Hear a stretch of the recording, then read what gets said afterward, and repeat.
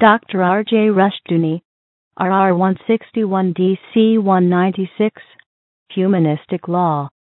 From the Easy Chair, excellent colloquies on various subjects. This is R.J. Rushdoony, Easy Chair number 306, January 17, 1994. Douglas Murray, Otto Scott, Mark Rushdoony, and I will now discuss humanistic law. We have a problem in the Western world, and I think Gaddafi called attention to it very, very tellingly, perhaps 15 years ago or 13 years ago, when he warned the Western nations that they were creating a world catastrophe. He sent them a Christmas message in which he urged them to go back to Jesus Christ. He said, law cannot long endure unless it has a supernatural foundation, a supernatural source.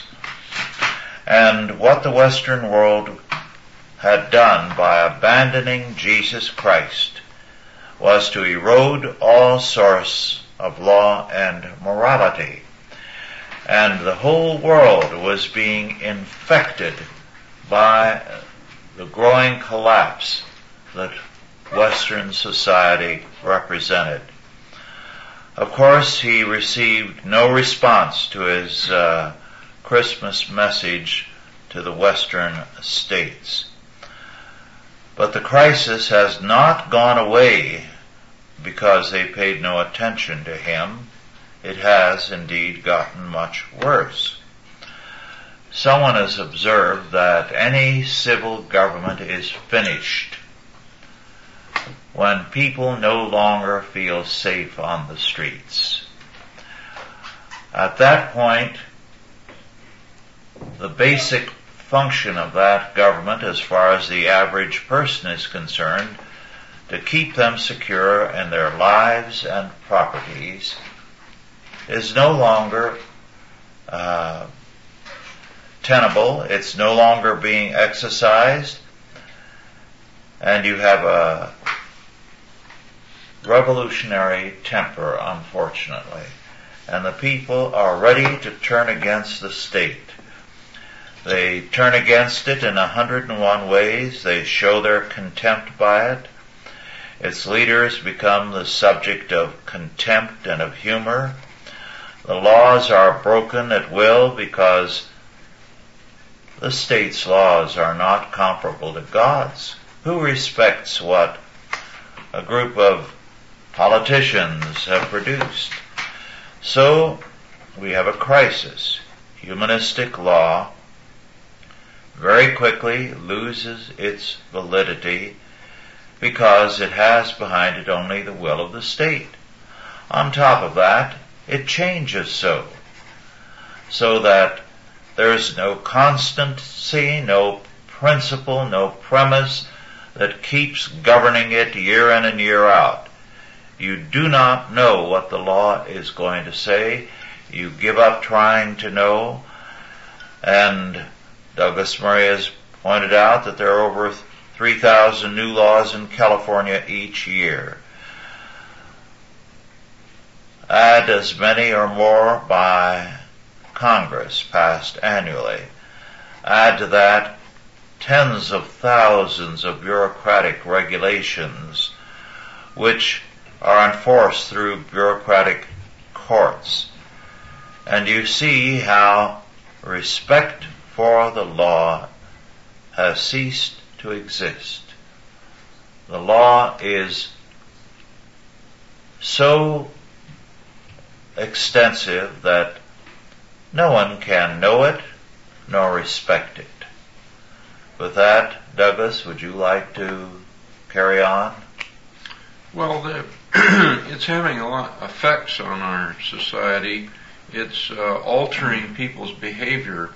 People used to go into cities to shop. because there was more selection and so forth.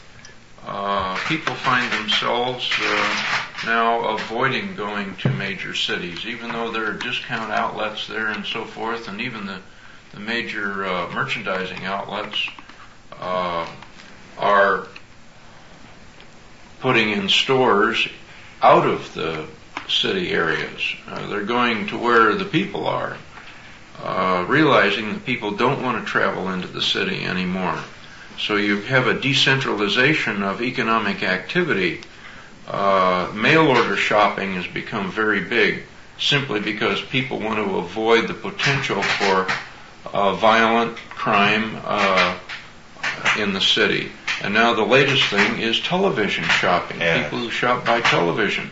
So people's behavior our whole society's behavior is changed by the concern for their safety going into the cities. I don't go to San Francisco ever. I won't even go to Modesto or Stockton, which are towns of maybe 100, 200,000 people, because the drive-by shootings, the random crime is become pervasive. So you simply have to live without the convenience of being able to shop in major economic centers any longer. This is just one facet of how it's affected people's lives. The confusion caused by humanistic law has become so multi-layered that people are confused about what is legal and what isn't legal. Even police officers now almost have to fly by the seat of their pants. When they go into a situation, one fellow told me, one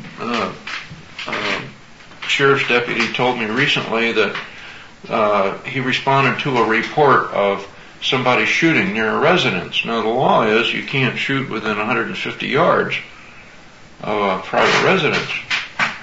Or rather, 300 feet, but it was within about 150 feet. So the guy just winged it. I mean, he just told the guy was shooting on his own property, doing some target practice, but the noise of the target shooting apparently was bothering a neighbor, and so he told this fellow who was doing the shooting, who was legally target practice on his own property, doing it safely, that the law was 150 feet. So police officers now have gotten into the habit of, in effect, writing the law to cure the specific situation. They don't bother to go back. Many of them carry a copy of what they call Deering's copy of the California Penal Code. And before they even get out and go in the house, sometimes they will review a particular section of the law that they've been called to respond to. They don't do that anymore because there's no time. The calls are so fast, and they're going from one place to another as quickly as they can. They have to make it up on the spot, and they're just, even the lawyers in court now take advantage of the ignorance of the judge on the law. And I've heard attorneys say that when they go into court, they just make it up. And the judge hasn't got time because the pace of the cases are so fast that if it sounds right, they go along with it. I mean, the system is gotten totally broken down. I mean, it's become absolutely insane. Well, I think the title you chose... I didn't choose it. It was suggested, both titles. Well, Humanistic Law is a marvelous title because it summarizes in 2 words what's wrong with the law.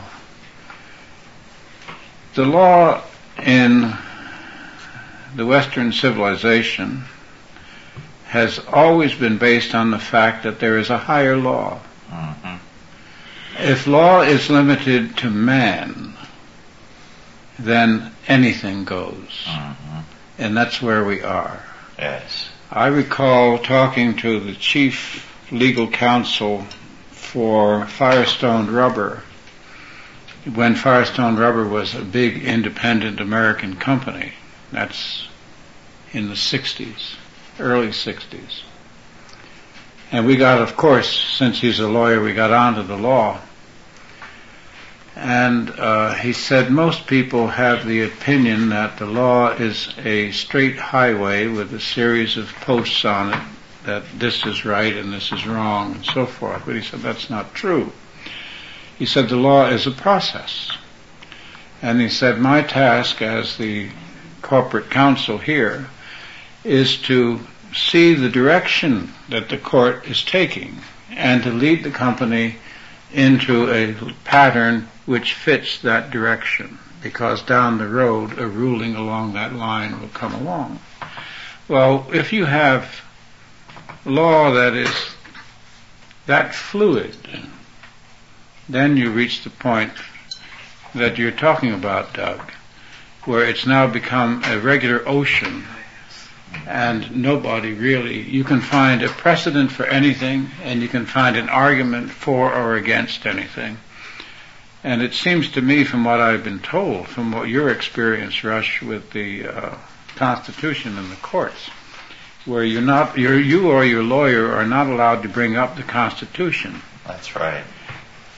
Here we have a Constitution that the courts will not allow you to cite, because it carries the case beyond the regulations. And the point in the case, as you told me, was whether or not the regulation was violated. That's all. Whether the regulation is constitutional or not is beside the point. Yes. Well then, what do we have? Do we have a system of law? No, you certainly don't.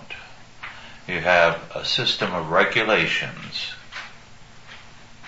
That comes right to the bone. I think that's why a lot of people think of the law as not something that protects them, but they think of the law as being their enemy. And if you ever need to use the law for your own benefit, you'll have to face the fact that it's going to cost you dearly.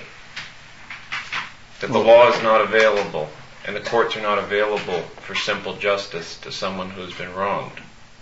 You have to pay very dearly for justice, and then it's a coin toss as to whether you're going to get justice, because the courts don't stand for justice; they stand for the regulations. Mm-hmm. I don't know how many of you ever read what you said. Douglas reminded me of it.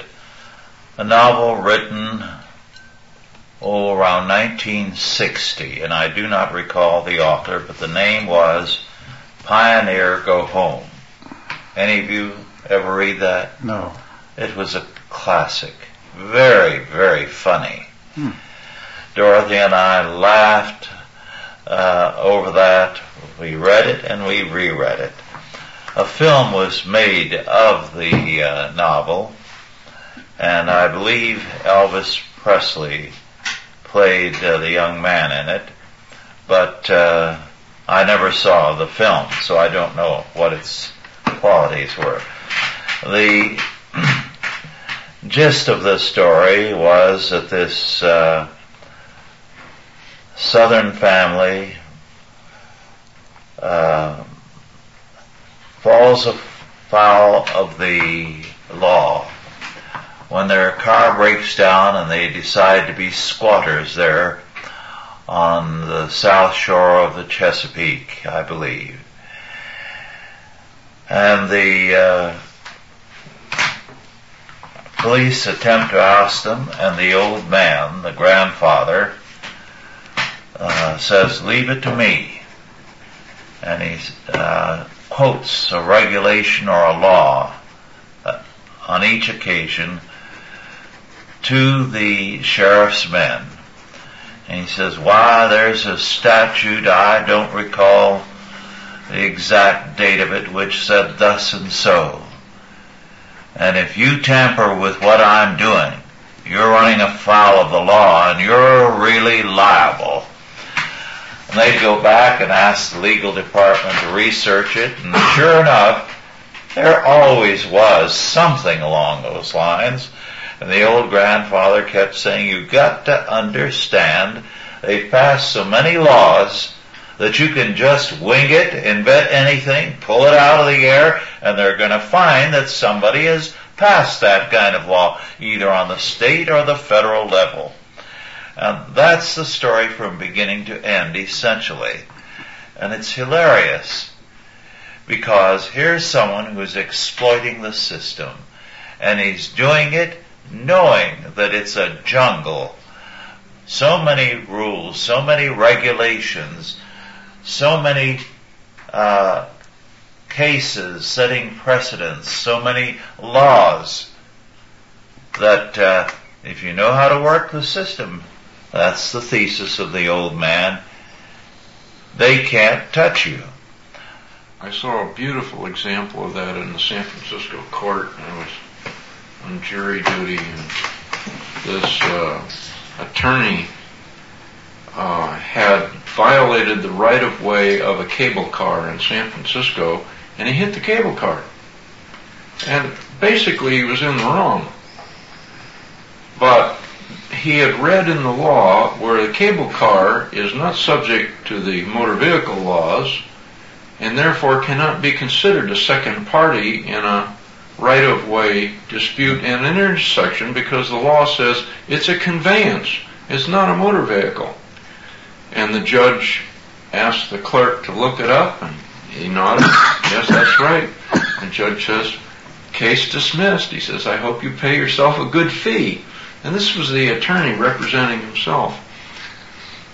Well, talking about attorneys and their fees, I've forgotten which case it is, which is now a matter of a big case, in which the attorney's fees are $400 an hour. And that's a considerable jump up from $150 an hour, which was standard the last time I checked for the average attorney. What are they for corporate clients? $400, $500 an hour. And bills of several $1 million are customary when a large corporation is involved, which is one of the reasons that they try to settle out of court as quickly as possible, because the lawyers cost more than the claimants. We're just entering into a new phase in corporate law on the Disabilities Act. The Disabilities Act means that if a person weighs 800 pounds, you have to hire them notwithstanding. And if they have various and grave disabilities, they are supposed to be hired equal with any other applicant. Have you ever seen an 800-pound trapeze artist? No, but I'm sure that the one would apply. Well, Joanna had quite an experience some years ago when she was still working for the telephone company, when this girl who was very, very much overweight was hired because they couldn't really reject her since she had a disability. And she knew that was why she was hired. So she would stay away from work on the least excuse. She could be abusive of the staff and her co-workers. She knew she had an immunity. They were afraid that because of her disability, she could cost them a great deal. So she did as she pleased, worked as she pleased, and created a very serious problem there. So that her co-workers were relieved when she chose to stay away. Things went better at work. What does the Disability Act, how does that fit in a society which still talks about being a meritocracy? About the fact that people have a right to be promoted if they're female and have 2 college degrees yes. and claim a competence which is just assumed rather than proven. Yeah, but it's only merit for the chosen group. The government defines who is who is meritorious. Who is meritorious and who isn't. But you see, we're involved now in so many contradictions. Yes. What was that? Sam Ervin, the guy who was on the Watergate Committee. He cited a poem, "The Web That We Weave." Oh yes, that was Puck from Shakespeare. Okay. Oh, what a tangled web we weave when we seek to deceive, or something like that. When first we practice to deceive. That's it. Well, Sam Ervin was a very interesting character. He was the only one on the Watergate Committee that my friend in the oil company hadn't given money to. So I said, "Are you telling me that Sam was an honest senator?" He said, "Well, not exactly, because Sam never spent any money in his home state. His suits, his hotel rooms, his meals, his automobiles, all his expenses were always covered." I recall, and I think this is fundamental to the problem we have, when I was young, and this one boy was going into an area where the signs and everything made clear he had no right to be. And somebody else told him, "You can't go there. Look at the sign. You're not supposed to be there." And he said, "Why shouldn't I? He's not God," speaking of a man who put up the sign. Well, that's why humanistic law doesn't work. You've removed the sanction of God. You have no authority then that long endures in its ability to say, "Thou shalt not do so and so." And that's why Gaddafi was so perceptive. We've destroyed the foundations of law in the Western world. And at the time, he predicted, I believe it was in the mid-70s to be more specific, that it would lead to a further breakdown throughout the Western world, and certainly that is happening. So that there are some who do not feel that a society in which there is no respect for law because nobody regards law as truly binding, it's going to disintegrate. Going back to Candor, that little publication, I read it this afternoon, and I don't usually, because often it doesn't seem to be worth it, but this time it had a reprint of an essay printed, of course, a long time ago by G.K. Chesterton. And Chesterton was talking about the family in this essay. And he said, now, Chesterton died in 1936. I think he was born in 1874, somewhere around there. So we're talking about a man whose most of his writings were, I think, from 1900 to 1925 or 30.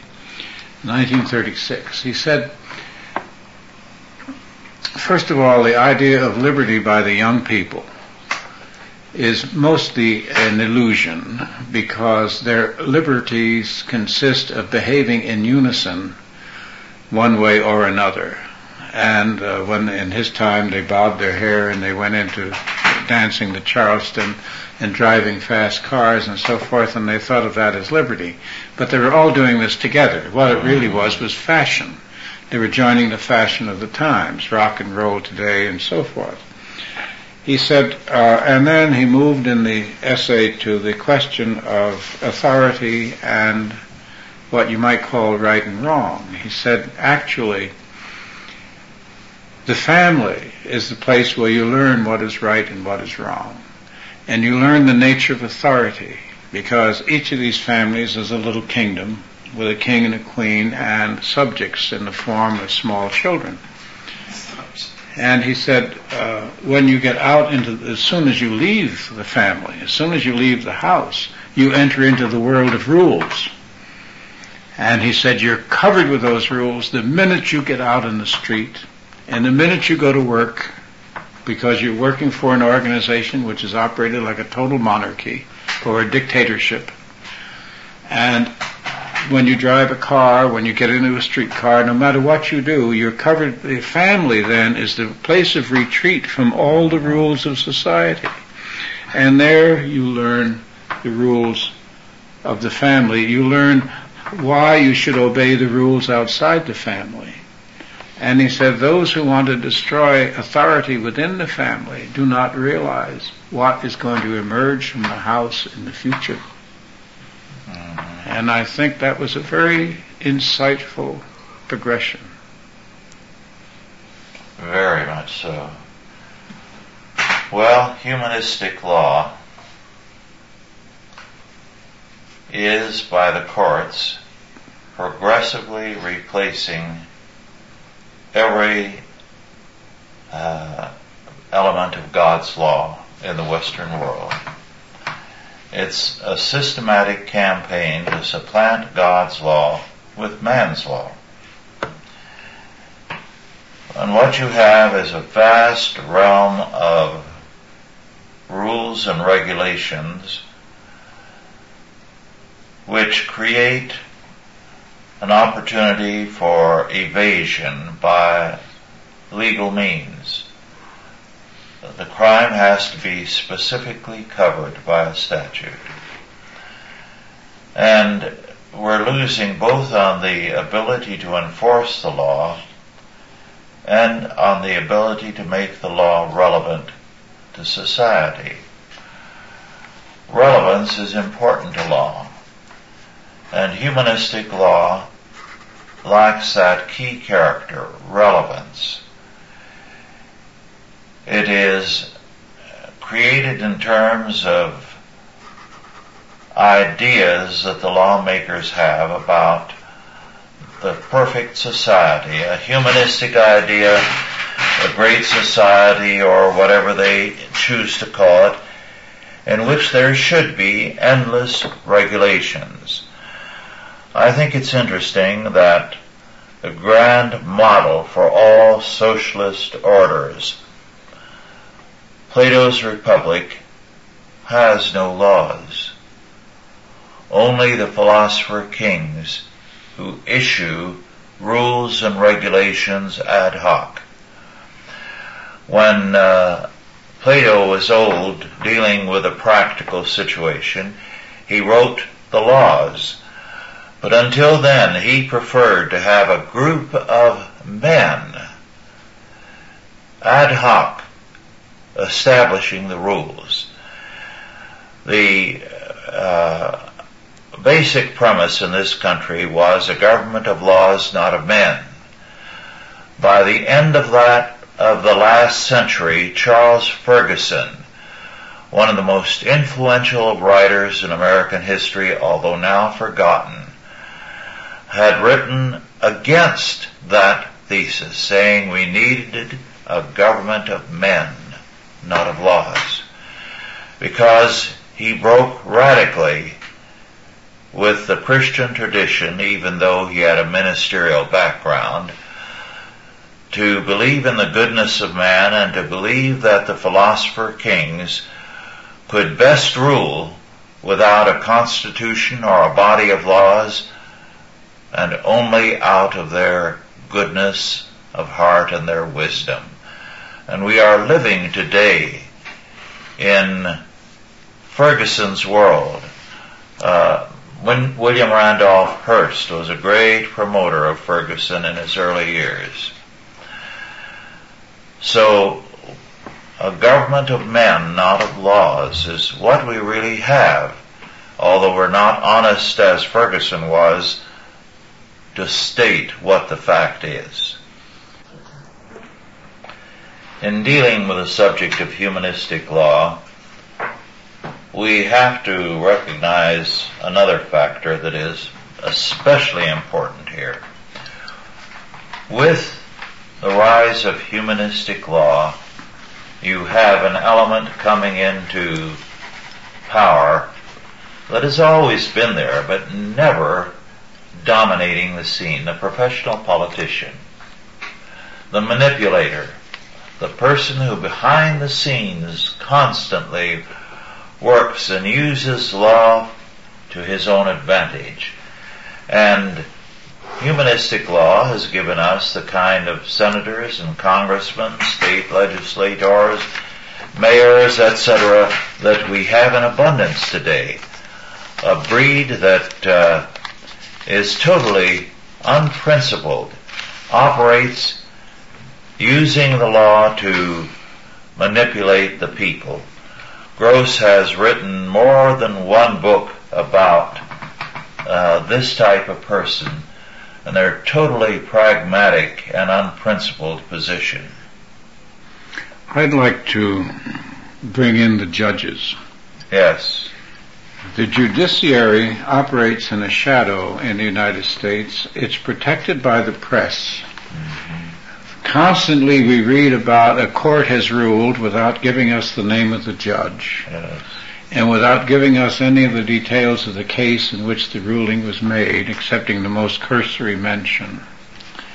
And we have here a multiplicity of judges and courtrooms. We have 50 different systems of judicial administration in the states, and we have, of course, the federal courts and the federal judges. And where constitutional rulings used to be rarely made, they're now being made by district judges, which is the lowest level, first level of the federal judiciary. There is nobody monitoring the courts. You mentioned earlier that, Doug, that the courts legislate. The courts only legislate when Congress wants them to. When Congress doesn't want to openly legislate a certain result, it presses the judiciary into making that decision, which in effect legislates. Because the Supreme Court of the United States, is the creature of the American Congress. It is not independent. The judiciary is as less independent today than it has ever been. It falls into the tide of every fashion, every fallacy, every myth. And it rules in every which way. And even on the federal appeal level, the ruling in one area of the Court of Appeals does not affect other areas of the Court of Appeals. So that the court rulings are chaotic until they get to the Supreme Court, and the Supreme Court only accepts a very small percentage of the cases that go that far, so that what the appeal courts have ruled is taken as law. Now, at no time, no previous period of American history have the rulings of the courts been taken as law. They're only rulings of the case. It's Talmudic in a way. The scholars who created the Talmud over the centuries have taken every possible aspect of the Old Testament and ruled about its application in actual life. And the rulings are wildly diverse because each case is distinct and unique. And if you go by case law, that means that you can bring the case up again because every case has a different situation and background and different participants, so that you can rule any way you want. But what really gets me is the secrecy which has been created around the administration of the courts in the United States. They're having more influence today than ever, and yet they're not covered by the press in any really clear way. The people don't even know who is in the courts, don't know who the judges are, they don't know where they come from, you don't get any biographical information. You may have rulings that are dominated by racial or religious prejudice, which is never mentioned, which is never brought up. The caliber of the court, and incidentally, the judges do not discipline one another. A judge can be overturned and overturned and overturned for imbecilic decisions, but he remains in office because the courts do not discipline their fellow members. Any time that anyone proceeds against a judge, It's from the outside of the judiciary, never from within. And I think this is one of the great failures of the American press and the American Academy. We're up against a group of men who are using, in effect, unlimited authority, a la a sultan, Middle Eastern rulings, bizarre rulings. I just ruled where a female judge gave a very moderate, very lenient sentence to a man convicted of sodomizing his stepchild, his stepdaughter, for a period of years on the basis of the fact that he had not penetrated her vaginally and therefore respected his religion. He was a Muslim. This was by a female judge. And it said no more about the case. Just, a little parting of the curtain. And it's a continuing disgrace in the American system. When we were talking about crime an hour ago, we didn't get to the judges. Just as well, because we might have just dissolved in mutual rage. Well, it's a sweetheart deal. When the when politicians don't want to take the heat and they want to make some big change, for instance, I don't think that Congress could have passed a law legalizing abortion. So they threw it in the laps of the court because, these are unelected. That's right. And untouchable. After they get into office, unless they go totally crazy. Our government refuses to rule by results, and I think that's the most frustrating thing to people because it's so illogical. That's true. God's law has lasting, effective results. If you commit a murder and you're executed for it, you're not ever going to do that crime again. That's right. If a child is molested or used for monetary purposes and pornography, there's a biblical prescription of death. So he's not ever going to do that again. And you have all of these people, particularly people in the poly class, abduction and killing, who are confused, and they're the ones that are running up to Sacramento and saying, you've got to do something about these repetitive offenders. Now, the prescription for dealing with repetitive offenders was written a long time ago, but they won't do it. The people used to do it in the West before the courts and the judges and the sheriffs arrived.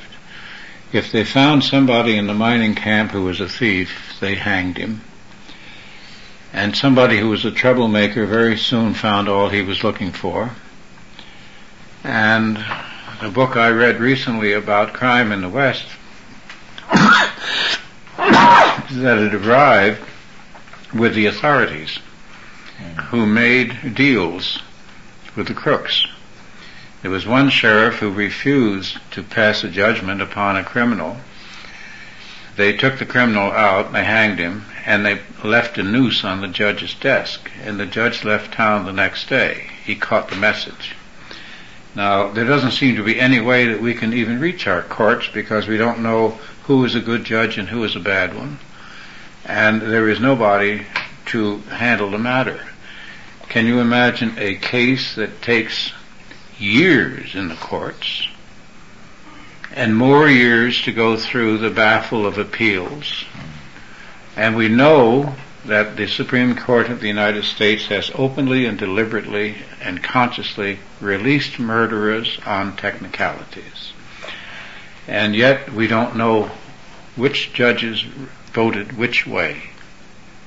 And we don't know very much about the background of the judges, not even the Supreme Court judges. We've been discussing various aspects of humanistic law, but there's an important one I think that we should also take into consideration. Earlier in this country, the law was God's law. There was almost no statute law. And it was a case of the judge interpreting what God had to say. And the jury also, because cases were decided out of the Bible. Now, what has happened since is that we have in effect an unwritten Bible, psychiatry and psychology, so that the key testimony very often, in many a case, is that of psychiatrists and psychologists. And they can be found on both sides of the case, and their view of crime is a radically humanistic one. I mentioned earlier the very amusing novel, Pioneer Go Home. There is a scene in the book in which a social worker feels the one way to get the old man is to declare him to be unfit to have custody of his 2 grandchildren. So the case goes to court, and the psychiatric social worker wants to put it on a scientific basis. Let's test this old man, and Your Honor, you'll see what he is. So the judge asks for the test and says court will adjourn while it is administered by a court clerk. So then, when they are in session again, the psychiatric social worker analyzes the answers to the questions. And the judge keeps saying, I don't see what's unreasonable about that. And the social worker calls attention to this or that aspect, that this person is dangerous, unfit to be around children, and so on and so forth. And concludes with a statement that such a person at the very least should be separated from children, if not put away. And the judge says, well, that's an interesting conclusion, and rules in favor of the old man, the grandfather. And the social worker is very indignant, and the judge lets her have it. He said, it was I who took the test. I wanted to test your methodology. It's a hilarious indictment of the whole thing. The only trouble is there are no judges like that who would do that. But what the novelist there did show very tellingly was how radically subjective such testing is. Social science is entirely subjective. Mm-hmm. The Weimar Republic used to had elevated psychiatry to a position equal with the judge, and they didn't call it punishment, they called it treatment, and the treatment was based on the psychiatric evaluation. Now, I don't know whether they went into contending psychiatric evaluations or not, but here, no criminal, I think, is sentenced without a psychiatric evaluation, or at least a psychological evaluation. And it's interesting because they don't examine them physically. They don't have to have a physical examination. They only have to have a you might say, a cultural examination. I wouldn't call it mental. It's more cultural than anything else. Sociological, if you prefer. And yet they may be suffering from a tumor or all kinds of things. And I think it's an indication of how far we've gone away from the physical realities, that we don't examine them physically. Incidentally, last back in the summer of 1962 at St. Mary's College in Moraga, California, where there was a summer teaching session. Hans Senholz was one of them, and someone else who was a very, very incompetent professor of political science. And one of the things I did was to require all the students to read Pioneer Go Home, which startled them that they had to read a novel. But they all got a great deal out of it, and about 2 or 3 years ago, one of the students at that session told me he still thought back with pleasure to the reading of Pioneer Go Home because he found it such a humorous indictment of our regulatory state. But the reality, of course, is growing more and more grim all around us. The regulations can be absurd, but they are maintained with a straight face, or when they are totally incompetent, they are quietly replaced without an apology. I recall during World War II, when I was on the Indian Reservation in northeast Nevada, a federal regulation from Washington with regard to steers, forbidding the ranchers to sell all their steers each year because some should be kept back for breeding purposes. Steers? Steers, yes. That's really steering in the wrong direction. Steers, in case anyone listening is so much a city product that they don't know, are castrated bulls. They are only for eating, not for breeding. But that type of nonsense is very, very commonplace, only we don't have people calling attention to it nowadays and laughing about it. It's gone past humor. It really has. Bizarre rulings. Yes. And very dangerous. Yes. Now, governments that have outlived their competence in terms of justice are doomed to fall. Mm-hmm. In the old days, it was the predilection to rule, to exempt aristocrats from proper punishments. Now there are a number of categories that are exempted from proper punishment. Social scientists themselves, who commit a great many moral crimes against the people, are allowed to do so for cultural reasons. I mean, perjury, for instance, is now accepted. Mm-hmm. A perjurer is now used as a witness against a defendant, or a witness in civil cases as well as in criminal cases. You can prove that they have in the past lied, and it will not affect the judge. If the story fits the judge's prejudices and the jury's, it'll be accepted.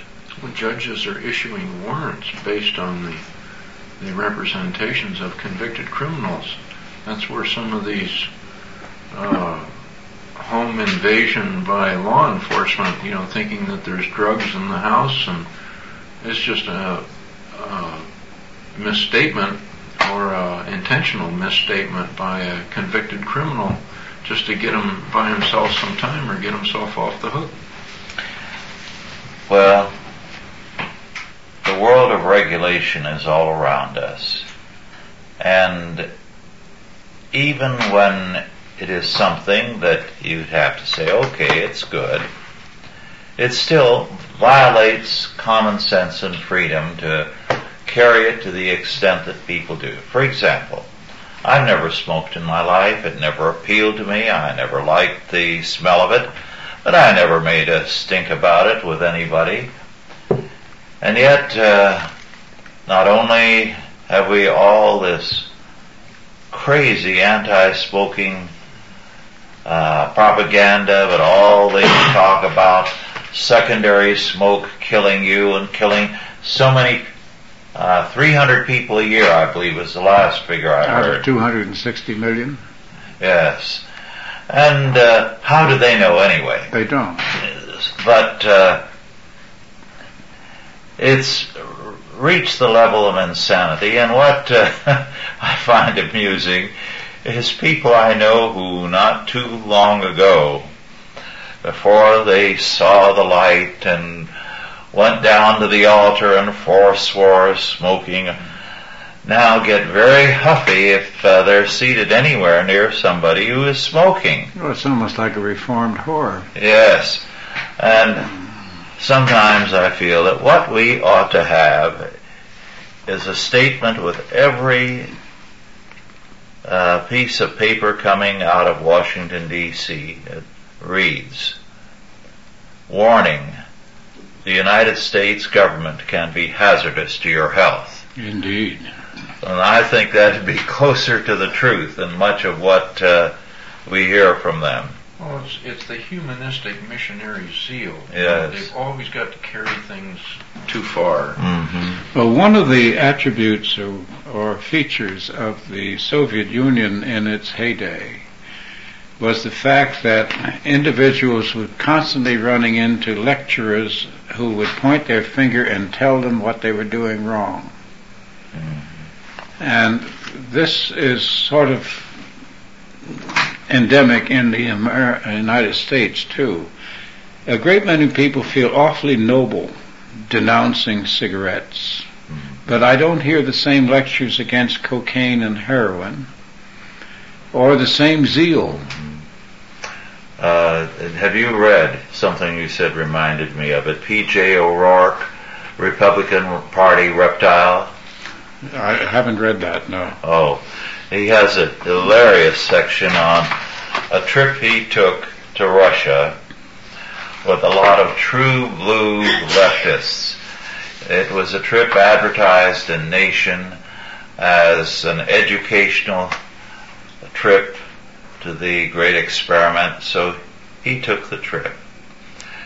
And all these people, of course, who believed that this was the great workers' paradise, nonetheless went along on the trip with a lot of toilet paper. So they knew. So they knew the truth. And they were constantly lecturing not only O'Rourke, but even the Russians.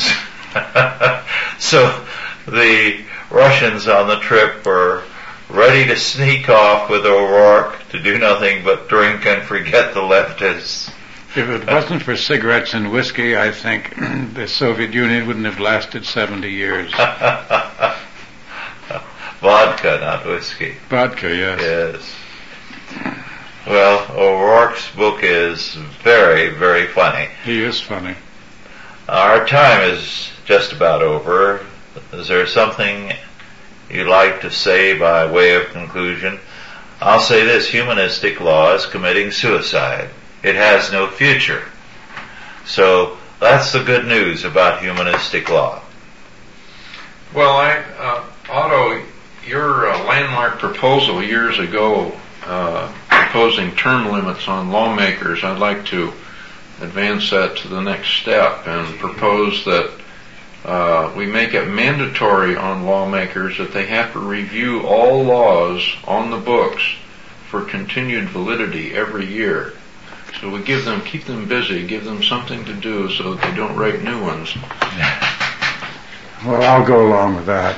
I think that 12 years on the bench and 12 years in Congress, 12 years in government service is long enough. We should pension them. It would be cheap to pension them for life and forbid them to serve again in any capacity except military. If they wanted to fight for the country, I'm all for it. If they haven't made themselves rich through graft and corruption in 12 years, that's right. Then they're not they're smart really enough. Incompetent. Then they're not smart enough Right. to serve any longer. Exactly.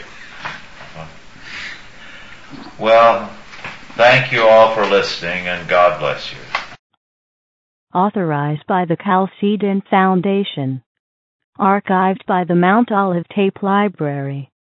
Digitized by ChristRules.com.